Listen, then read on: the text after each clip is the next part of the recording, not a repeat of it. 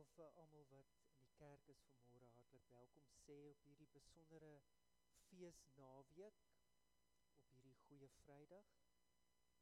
Welcome everybody in church this morning on this special occasion where we celebrate the most wonderful act of love that anybody could have done, and that is giving away your life.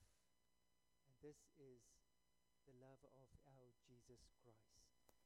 So, welcome everybody who's listening in on our recording also this morning. May you be blessed wherever you are. May God be with you, and may we experience in a new, beautiful way that God loves us and how deeply His love goes to everybody in this whole world. So we are going to start this special communion service with the words and images of the crucifixion, because this is a celebration of Good Friday. And the readers are Kayan Kloos and Tasha Engelbrecht. So dit is vir ons wonderlik dat ons hierdie toppunt van God se liefde kan vier vanmôre. En ons begin met voorlesings uit Johannes waar hy vir ons die verloop van die kruisiging vertel.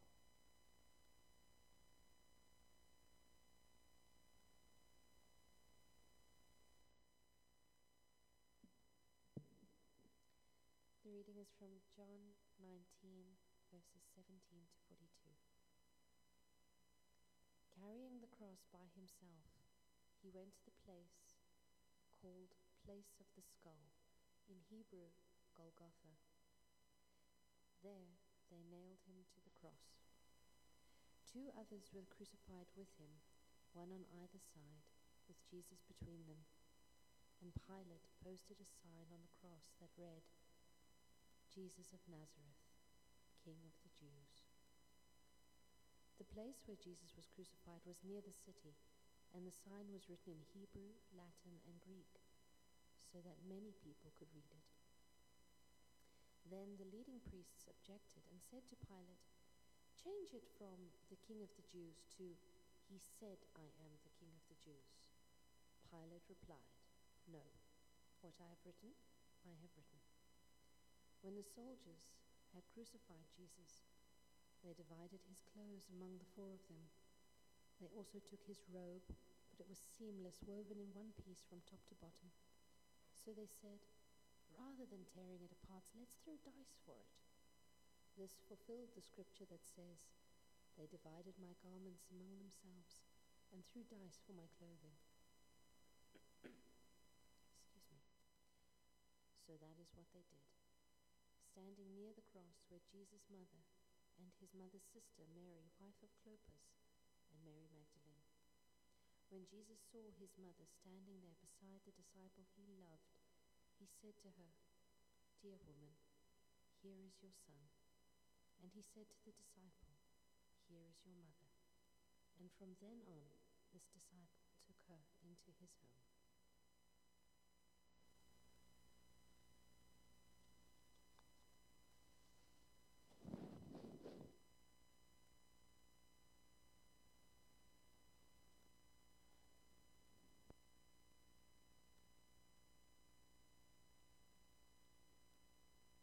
Jesus het self sy kruis gedra en uitgegaan na Kolbeenplek toe, soos dit genoem is, in Hebreërs Golgotha. Daar het hulle hom gekruisig en saam met hom 2 ander, een aan elke kant, met Jesus in die middel. Pilatus het ook 'n opskrif geskrywe en het aan die kruis laat sit. Daar het geskrywe gestaan, Jesus van Nasaret, die koning van die Jode. Baie van die Jode het hierdie opskrif gelees, omdat die plek waar Jesus gekruisig is, naby die stad was. Die opskrif was in Hebreërs, Latyn en Grieks. Die priesterhoofde van die Jode het toe vir Pilatus gesê: Moenie skrywe die koning van die Jode nie, maar skrywe, hy het gesê, ek is die koning van die Jode. Pilatus het vir hulle gesê: Wat ek geskrywe het ek geskrywe. Toe die soldate Jesus dan gekruisig het, het hulle sy bokkleed gevat en dit in 4 dele verdeel, vir elke soldaat 'n deel. Hulle het ook sy onderkleed gevat. Dit was sonder naad van bo af in 1 stuk geweef. Hulle sê toe vir mekaar: Ons moet dit nie skeer nie. Kom ons loot wie dit moet kry. Dit het gebeur, sodat die skrif vervul kan word, waar dit sê: Hulle het my klere onder mekaar verdeel, en vir my kleed het hulle geloot. Dit is wat die soldate gedoen het. By die kruis van Jesus het ook nog sy moeder en sy moeder se suster Maria, die vrou van Klopas, en Maria Magdalena gestaan. Toe Jesus sy moeder sien en die disipel vir wie hy baie lief was, wat by haar staan, sê hy vir haar: Daar is u seun. Daarna sê hy vir die disipel: Daar is jou moeder. Van daardie oomblik af het die disipel haar in sy huis geneem.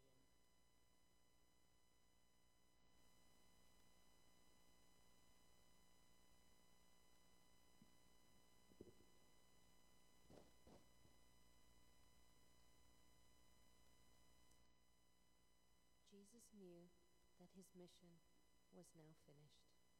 And to fulfill scripture, he said, I am thirsty. A jar of sour wine was sitting there. So they soaked a sponge in it and put it on a hyssop branch and held it up to his lips. When Jesus had tasted it, he said, It is finished. Then he bowed his head and released his spirit. It was the day of preparation, and the Jewish leaders didn't want the bodies hanging there the next day, which was the Sabbath, and a very special Sabbath because it was the Passover. So they asked Pilate to hasten their deaths by ordering that their legs be broken. Then their bodies could be taken down. So the soldiers came and broke the legs of the 2 men crucified with Jesus. But when they came to Jesus, they saw that he was already dead, so they didn't break his legs. One of the soldiers, however, pierced his side with a spear, and immediately blood and water flowed out. This report is from an eyewitness giving an accurate account. He speaks the truth so that you can also believe. These things happened in fulfillment of the scripture that says, Not one of his bones will be broken, and they will look on the one they pierced.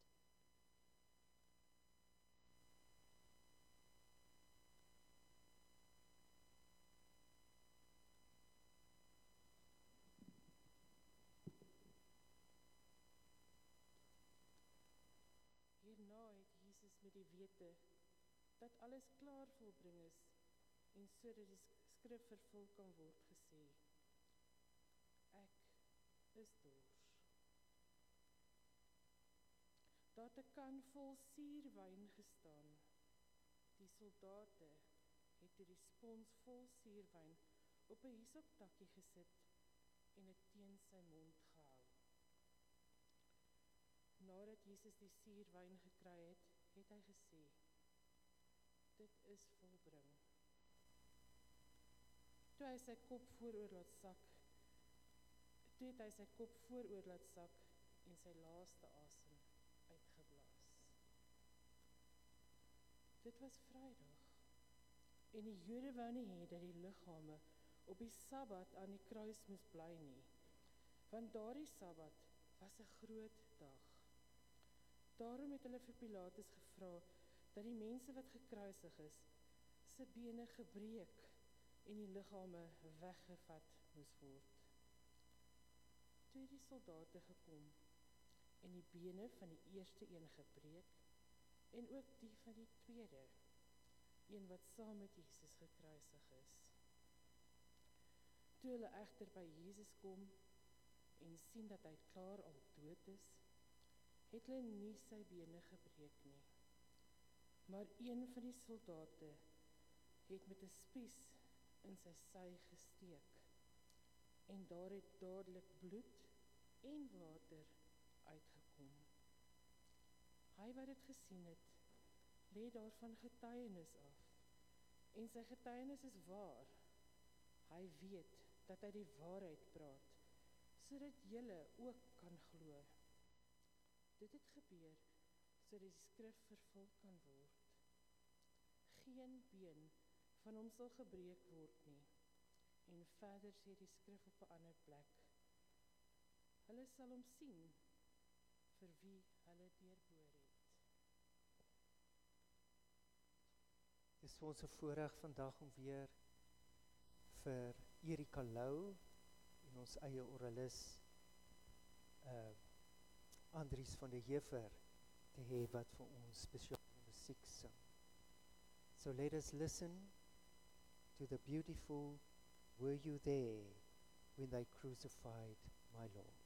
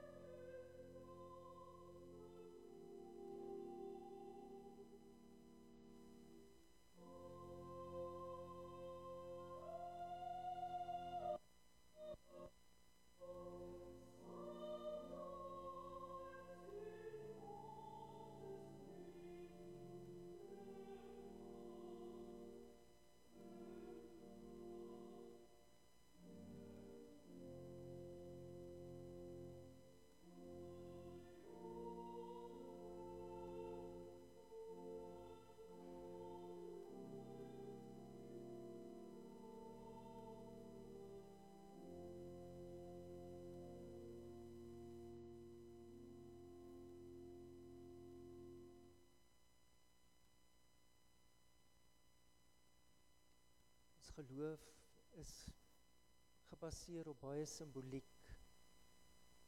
Vanmôre is deel van die simboliek dat ons oor ons mooi kruis 'n swart doek gaan drapeer.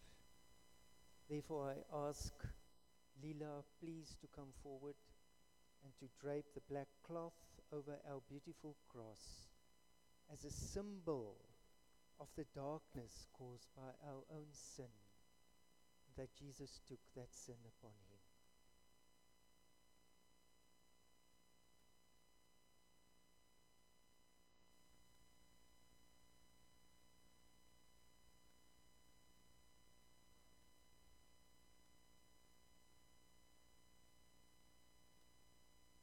Kom ons luister nou na die woorde wat Jesus aan die kruis gesê het, wat vir ons in die evangelies opgeteken is. The words of Jesus spoken on the cross. Vader, vergeef hulle, want hulle weet nie wat hulle doen nie. Father, forgive them, for they do not know what they do.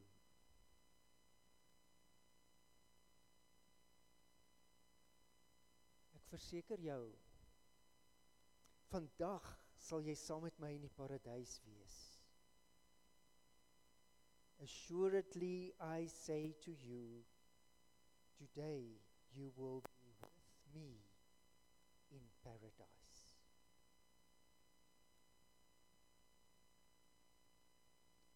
Jesus het vir sy moeder gesê, daar is die seun, en vir die disipel, dis Johannes, daar is u moeder. Woman, Jesus said, behold your son, pointing to John. And to John he said, behold your mother.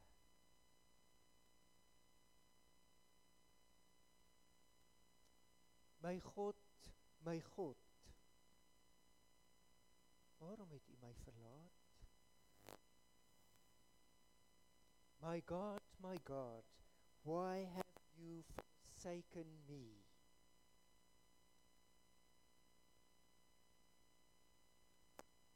Ek het dors.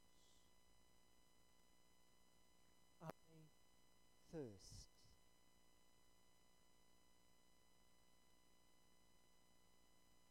Dit is volbring. It is accomplished.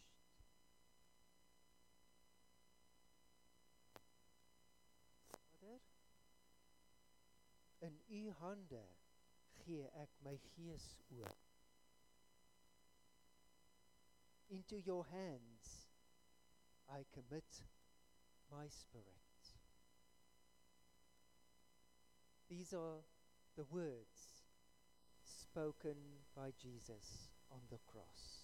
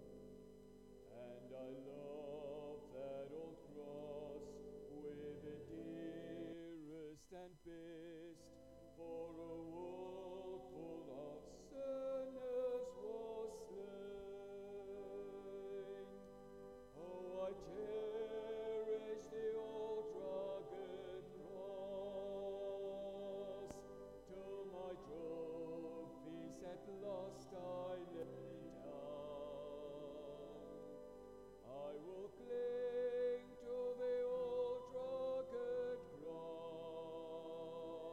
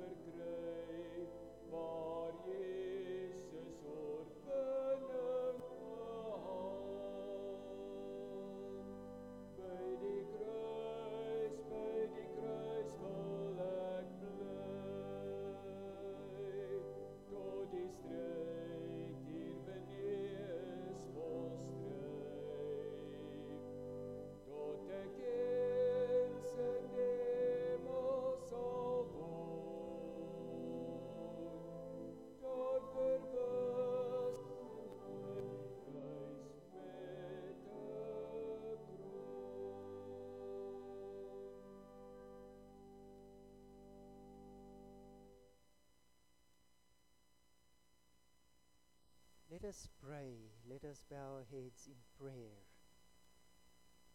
Kom ons bid saam.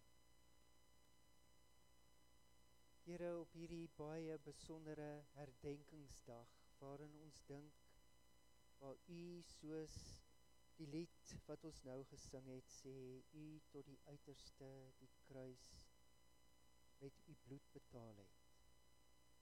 Dat U smarte gelei het om vir ons versoening te bring.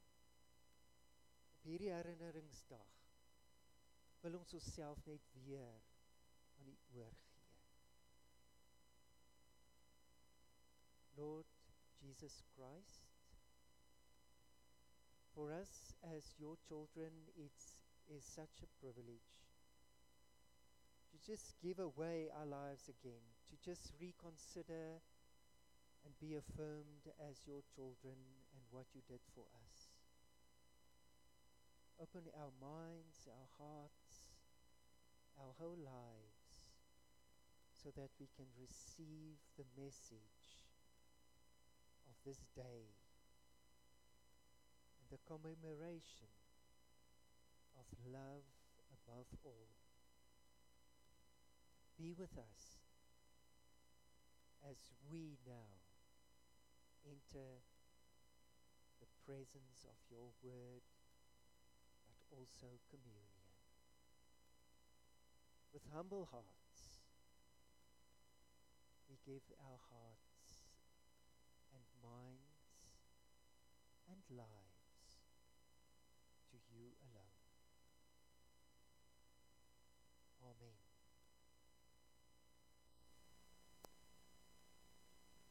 Dear fellow believers, it is a wonderful privilege that we celebrate Good Friday every year. And it's so wonderful that we call it Good Friday because although it is the commemoration is a sad happening, it is good because the message is good.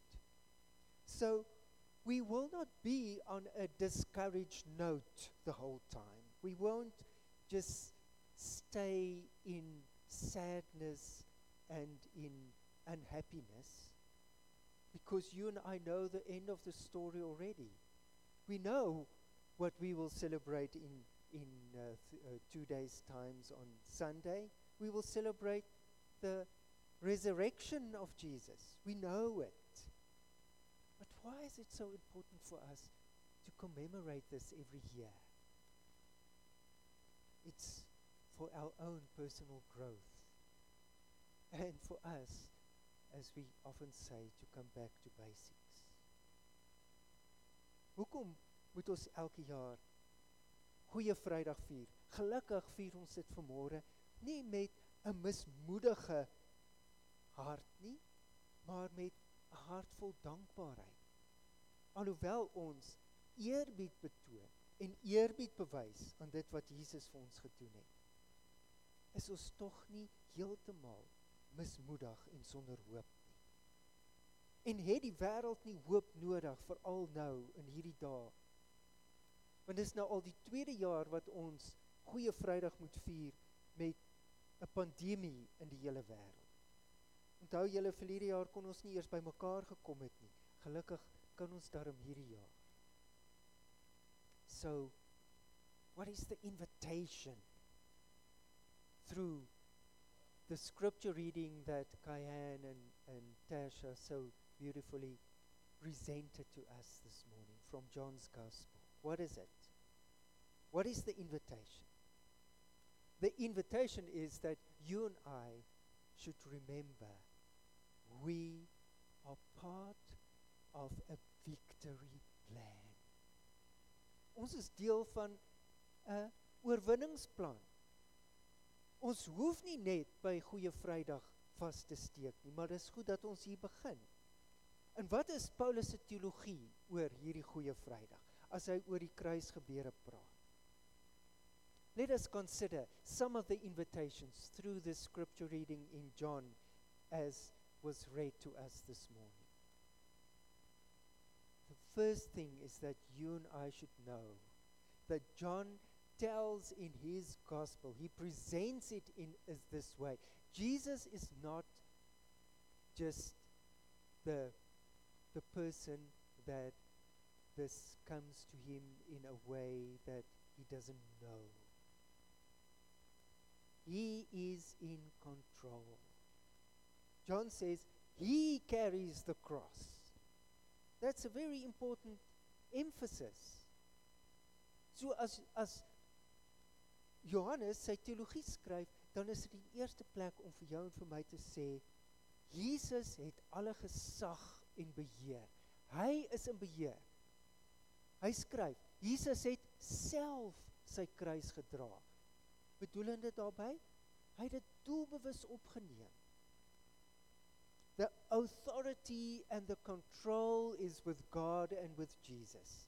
And this is victory. He's not a victim. He's part of the victory. And this is what you and I should consider this morning.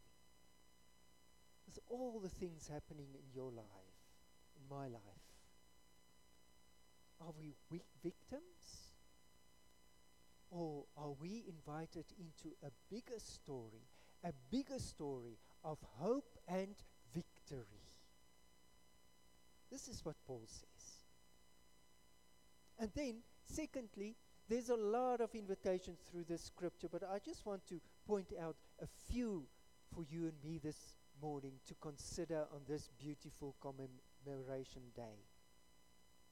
He hangs in the middle between two other guys. It's all to say that he becomes the symbol of choice. A symbol of choices we have to make. And in the whole story, the whole crucifixion story, it's all about choices. Judas and his choices. Peter and his choices. The king, Pilate, the high priest, everybody must choose. This is the invitation to you and me also. Do we choose to be part of the unhappiness of this world, or do we convey that we are part of a victory team? That we know the outcome of the story. That we are not victims. So we can choose. Dis die keuse. Jesus is symbolies in die middel en hy plaas in mense se hande 'n keuse. Hy dwing ons nie. Hy dwing niemand ooit om 'n keuse te maak nie. Maar hy bied dit vir ons aan. Dis Paulus, Johannes se teologie, wat Paulus dan later ook verder uitbrei. En onthou, vir Johannes is die kruis nie 'n verloor aksie nie. Die kruis is vir hom 'n wen aksie. Daarom vertel hy vir ons van die kruis as die verheerliking. Jesus sal opgelig word na die kruis. Dis 'n verheerliking. Dis vir ons menslike oë, vir almal wat rondom die kruis gestaan het, is dit vernedering. Hy sien vanuit die oorwinning, hy word opgelig. It is victory. John tells the story to emphasize the glory of Jesus. He's the victor. He's lifted up on the cross. And what is so sad in this whole story, and this is where you and I can also identify with Jesus, because John emphasizes that he's isolated. He walks this path alone. Do you feel isolated in your life because of things happening to you? Maybe you feel isolated in your family, or maybe in your culture, or maybe in your country. Miskien kan ons geïsoleerd voel. Miskien voel ons, ek pas nêrens in nie. met my lewenstyl of met wie ek is, ek pas nêrens in nie, dan kan ek en jy in hierdie kruisgebeure met Jesus identifiseer, want hy was net so geïsoleer. Maar hy was geïsoleer om die isolasie te breek. So enige een wat vandag na hierdie boodskap luister, en geïsoleerd en alleen en eenkant voel, weet dat die boodskap van die kruis is, dat isolasie gebreek is, die verhouding met jou en met God kan herstel. Dan skryf hy nog so mooi, dat Jesus nooit mense blameer nie. Hy vat hierdie kruistog op homself, tot die uiterstes toe sê, Paulus, het hy ons lief gehad. Hy neem dit op homself, sonder om iemand te blameer. Jesus takes this road upon himself in isolation, but also without any blame. He's not pointing out who's to bless and who's to blame. There's no blame. There's only acceptance. And if you and I, if we are followers of Christ, the victor, there's no blame. We must stop playing the blaming game. We must be part of the solution, the hope, the answer. In this world, the blaming game, the pointing of fingers and who's to bless and who's to blame type of thing has become very apt in people's thinking. We know that in families. We know that as colleagues at work. We know that. If we follow Jesus of the cross, there's no blaming. There is, I am part of the solution.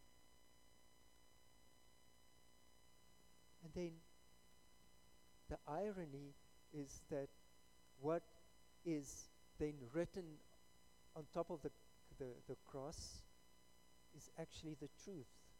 The irony is it is meant to disregard Jesus, but it is actually the true account of who he is. He is the King of Kings. And it is a proclamation in all the languages that people could understand those times. It's written in Hebrew for the Jews. It is also written in Latin, the official language. And then it's also written in the normal, everyday language of everyday people of that time, and that is the Greek. So this proclamation is an invitation for everyone. Wat op die kruis staan, in die 3 tale, Hebreëus en Grieks en dan Latyn, is om te sê, hierdie Jesus is inklusief vir almal. Dis nie net vir 'n paar uitgesoekte looitjie nie. Dis nie net vir die Jode nie. Dis nie net vir die Grieke nie. Dis vir die wêreld.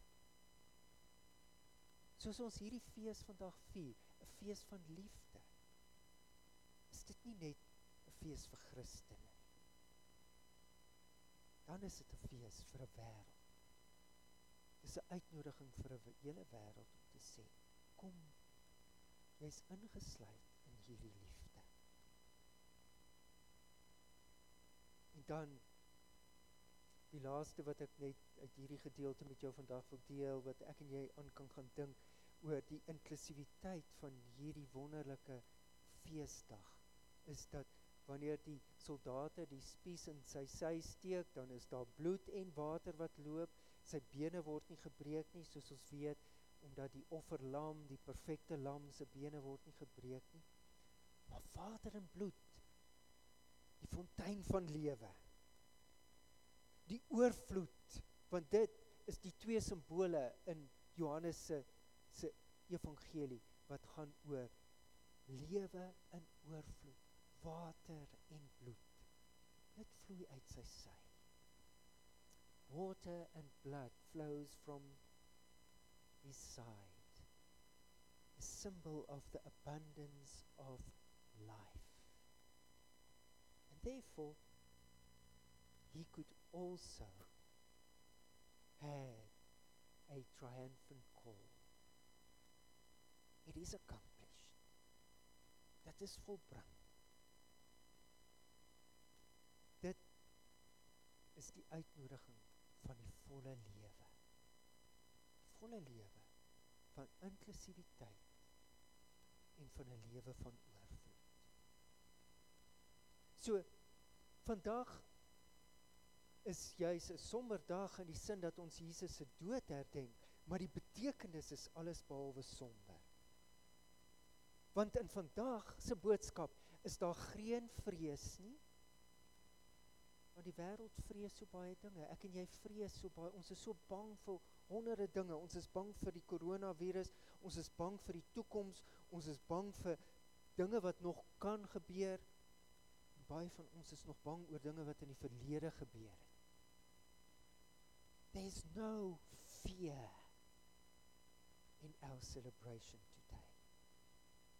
Yes, we celebrate the death of Jesus, but we celebrate the meaning of his death. There's no fear. There's no violence. There's no hate. It's just love. This is the invitation to you and me on this beautiful commemoration day. No fear. God has got your life, my life in his hands. No violence. You and I can put away all our weapons, our physical, but also our symbolic and metaphorical weapons. No fear, no violence, no hate. Just love. Love conquered everything. This is the comfort and the encouragement of today. This is God's invitation to you and me again,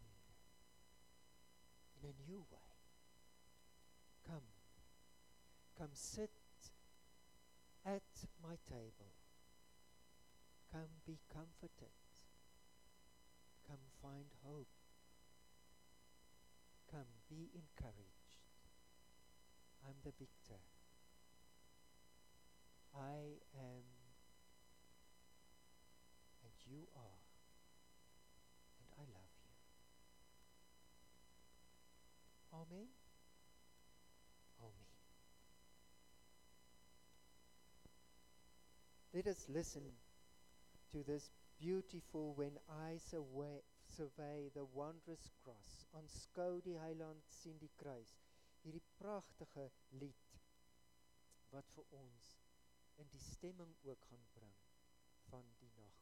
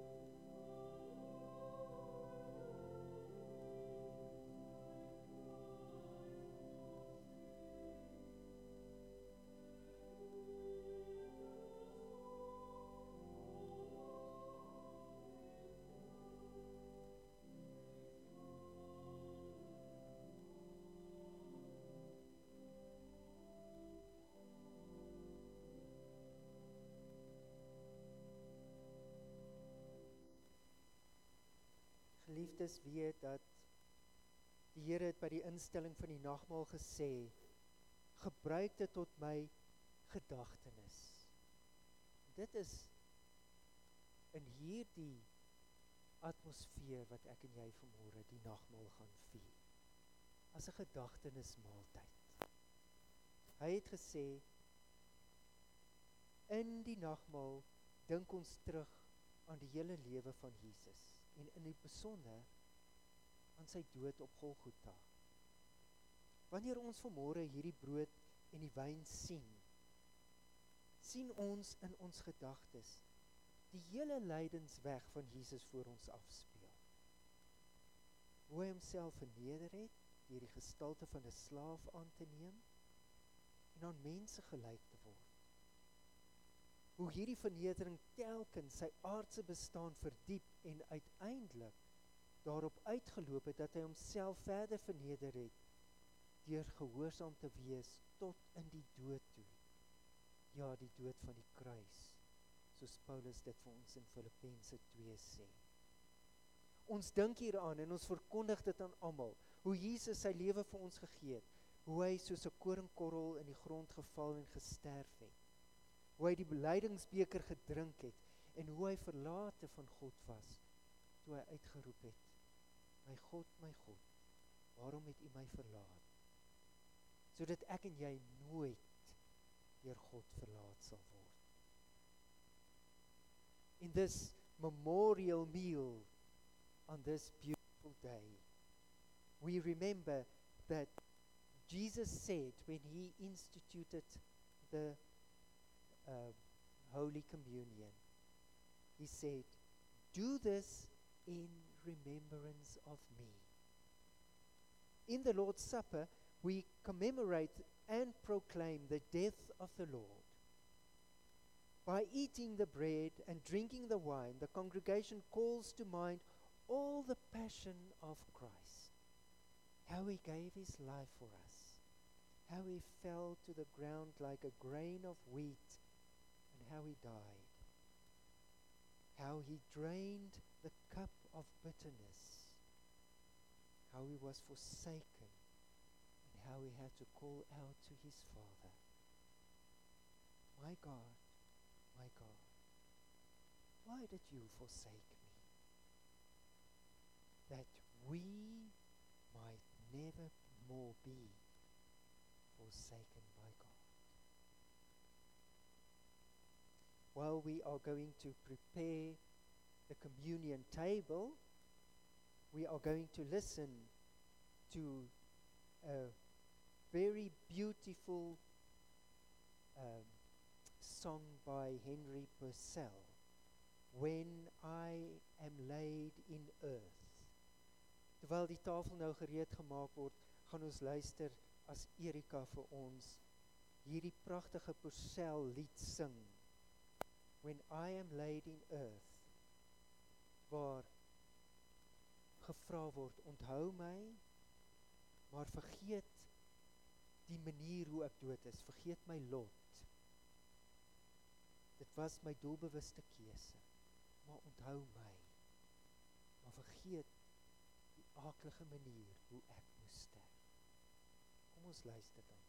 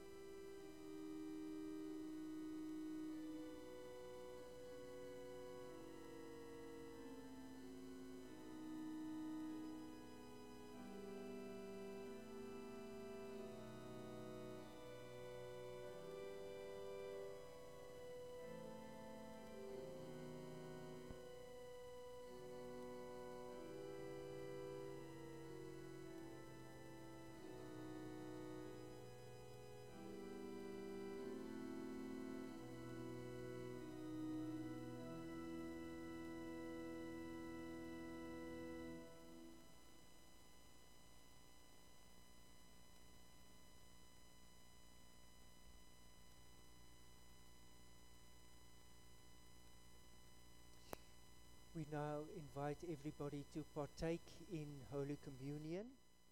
We invite you to come forward to fetch the wine on my right-hand side, your left, and then the bread on my left side, your right. And then you just keep your little cup with the bread, and we will then have communion together. So almal is nou welkom om na vore te kom, om vir jou wyn in 'n glasie te kry, en ook van die brood, en dan dit net te hou, sodat ons saam nagmaal kan gebruik.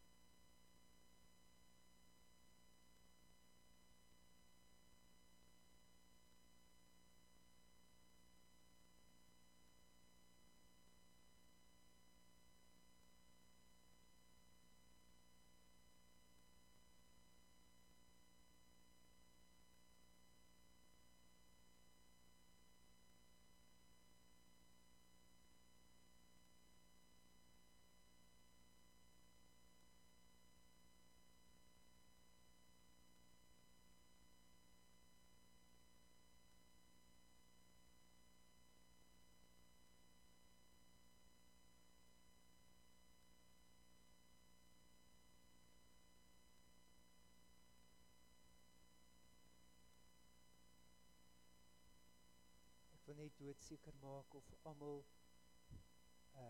van die wyn kon kry en van die brood. Vir die wat dit moeilik dalk is, kan jy net jou hand opsteek, en kan ons jou by die bank gaan bedien. Almal gekry, en julle is reg op dalk. Sy.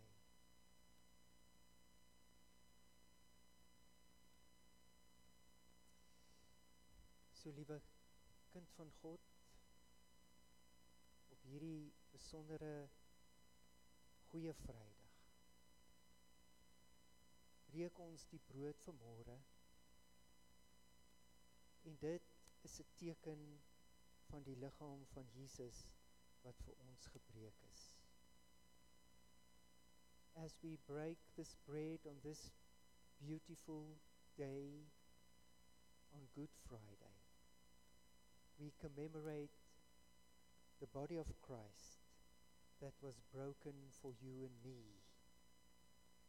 Now, you and I can take it and eat it and remember that his body was broken as a complete remission for all our sins. Sy liggaam is gebreek as 'n volkome versoening vir al ons sonde.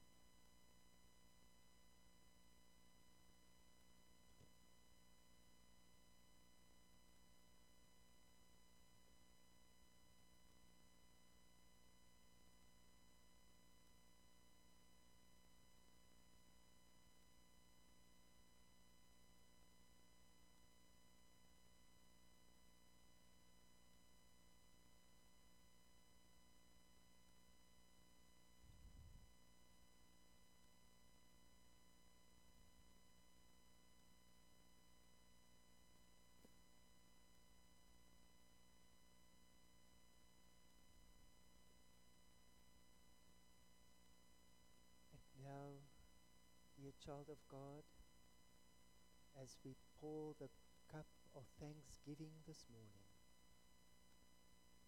it represents and symbolizes the blood of our Jesus Christ. Hierdie is Jesus se bloed wat vir jou en vir my gestort is as 'n volkome versoening vir al ons sonde. Take it this morning and drink it, and remember that his blood is a complete remission for all our sins.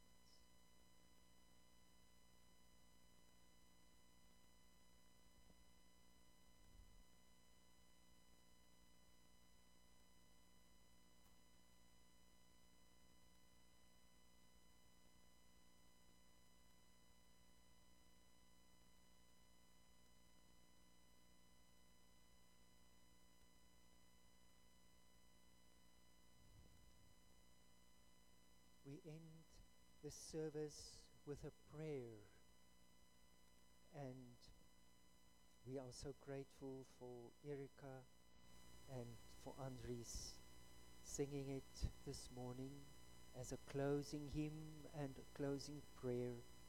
And then we just leave the church in silence as a token of respect for what Jesus did for us. So let us close by listening to our closing prayer.